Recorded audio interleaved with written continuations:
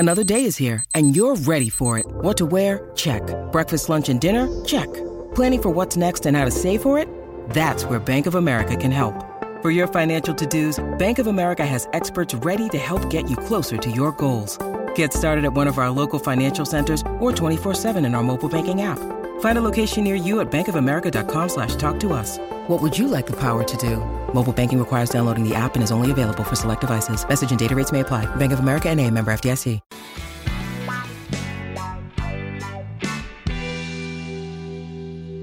It's all about confidence, baby. She was a confident lady. And I know she's driving me crazy. And after all this, I know she'll probably hate me.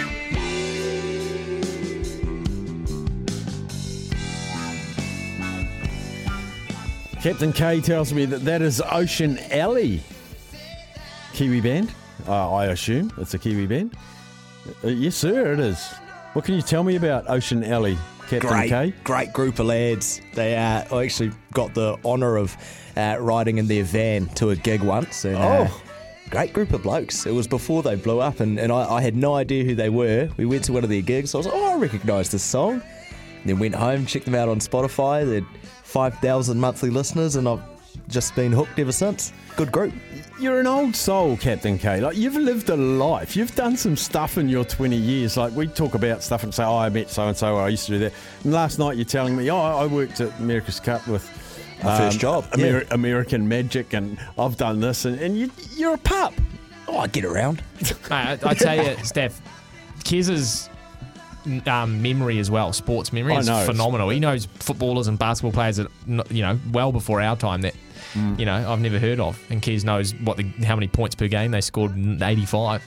Well, I've got a question actually for Captain K, because I know he loves the basketball stories. So I watch, and they love to shoot. Yeah. I watch a lot of 30 for 30s. I watch a lot of documentaries, and I always come to work and say, I watched this last night. I watched the one, The Tuck, with Tuck-Rule, Woodson and Brady. Well, I watched another one, I think maybe 2 nights ago, and it was Reggie Miller versus the Knicks. Mm-hmm. The choke?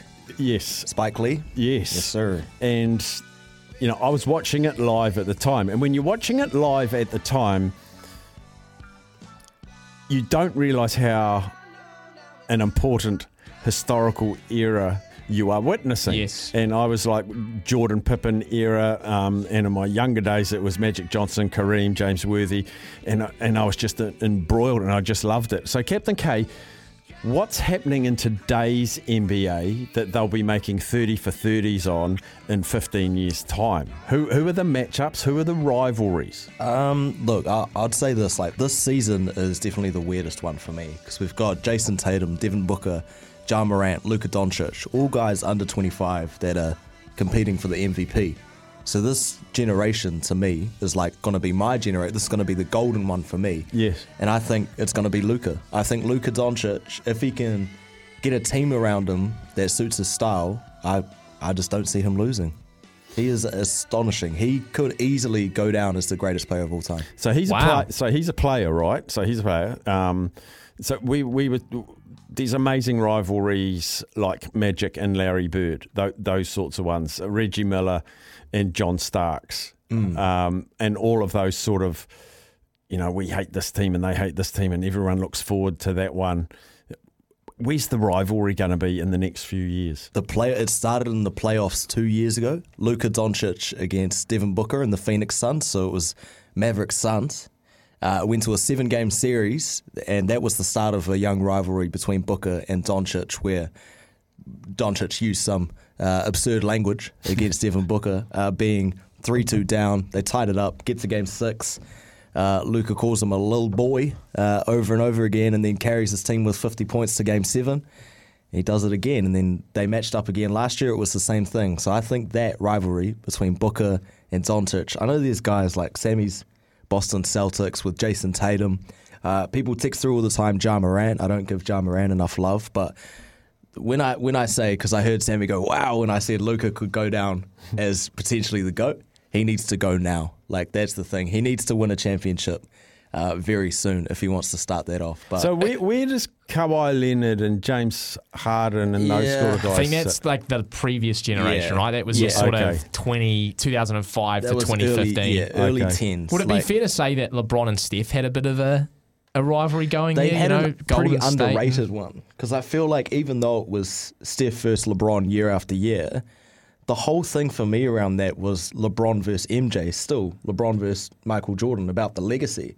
So it's only now that Steph's got his 4th ring and tied it with LeBron that I feel like people are giving Steph the respect that he actually deserves. To your point, Steph, I don't know if there is nowadays in the NBA that sort of hatred that there was back then. When I say hatred, you know, not that fierce rivalry like you had Larry and you had Magic, then you had Isaiah Thomas and Michael boy Jordan. Pistons.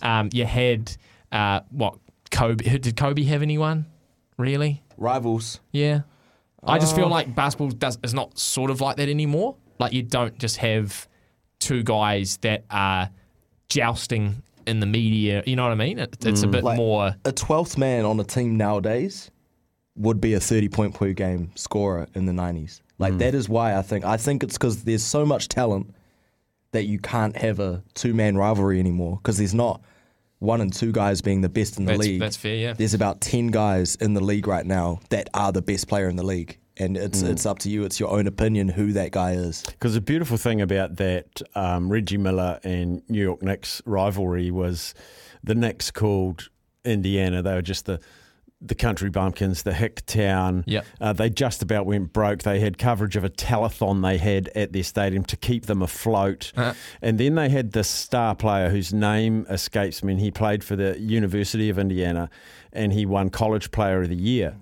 And then Indiana got a new head coach and he didn't pick him in the draft. He took Reggie Miller and the fans were outraged. We've got this homebred guy and you've gone to Reggie Miller. I think he's from Los Angeles. And Reggie Miller's sister is the greatest women's basketballer of all time. Didn't Have know you that. heard that story, Sam? No. Oh, man, you got to look that up. There It was is one in the amazing. car. He was coming home. Reggie scored 40, and it was his best. And him and his sister and his dad were in the front seat. And he goes, "Oh yeah, I scored 40 points tonight. Blah blah blah. How did you go?" To his sister. She goes, "I played all right." And he goes, "What, 60?" And his dad smirked at him and goes, "She scored 105, son, in a high school game." She got Yes. 105 Wow. and she was unreal. But Reggie attributes his success to her because she just beat up on him, trash talked him. That's great. She was bigger, taller, faster, drove on him, smashed him. Oh, that's awesome. And then the story of Reggie, just utmost respect for her right through his life. And then he just single-handedly, there was that very famous game. They were 6 down with 18 seconds to go. Mm-hmm. He got a three-pointer, stole the inbound, stepped behind the three-point arc, got that. Starks missed the free throws. Reggie got his, game over. And the coach had left. It was, there's such good storylines. There's got to be like a Last Dance type doco on LeBron at some stage, right?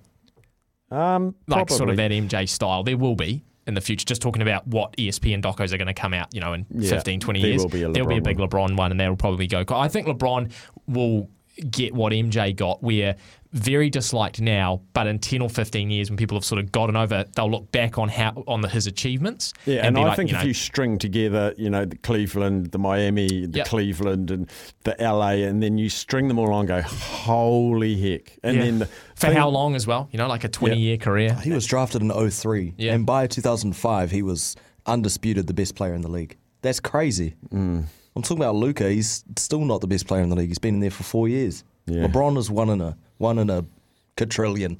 Just made that number up. Yeah. one in a lot. One in a lot. Yeah, it's fair. I just love those 30 for 30s. Mark's just texting going, "Hi, Steph. We know you're a man of wealth and taste." So we'll be interested to hear of your progress and critique of Peaky Blinders. You've put Pesky Blinders, but I think you mean Peaky Blinders. Mark from Christchurch. Full disclosure, I haven't resumed. I haven't given up. I will watch it. It's probably going to be a Christmas holiday type thing for me now. I think I got to about 5.5 episodes of season 1. I did finish the half because I hate doing things by halves, but I did. So I've done 6 episodes. But when I come back from Christmas break, I probably would have watched 2 or 3 seasons because that's the sort of thing I like to do. So haven't given up on it, Mark, and I will give it my full critique. But what I have seen so far, I have enjoyed.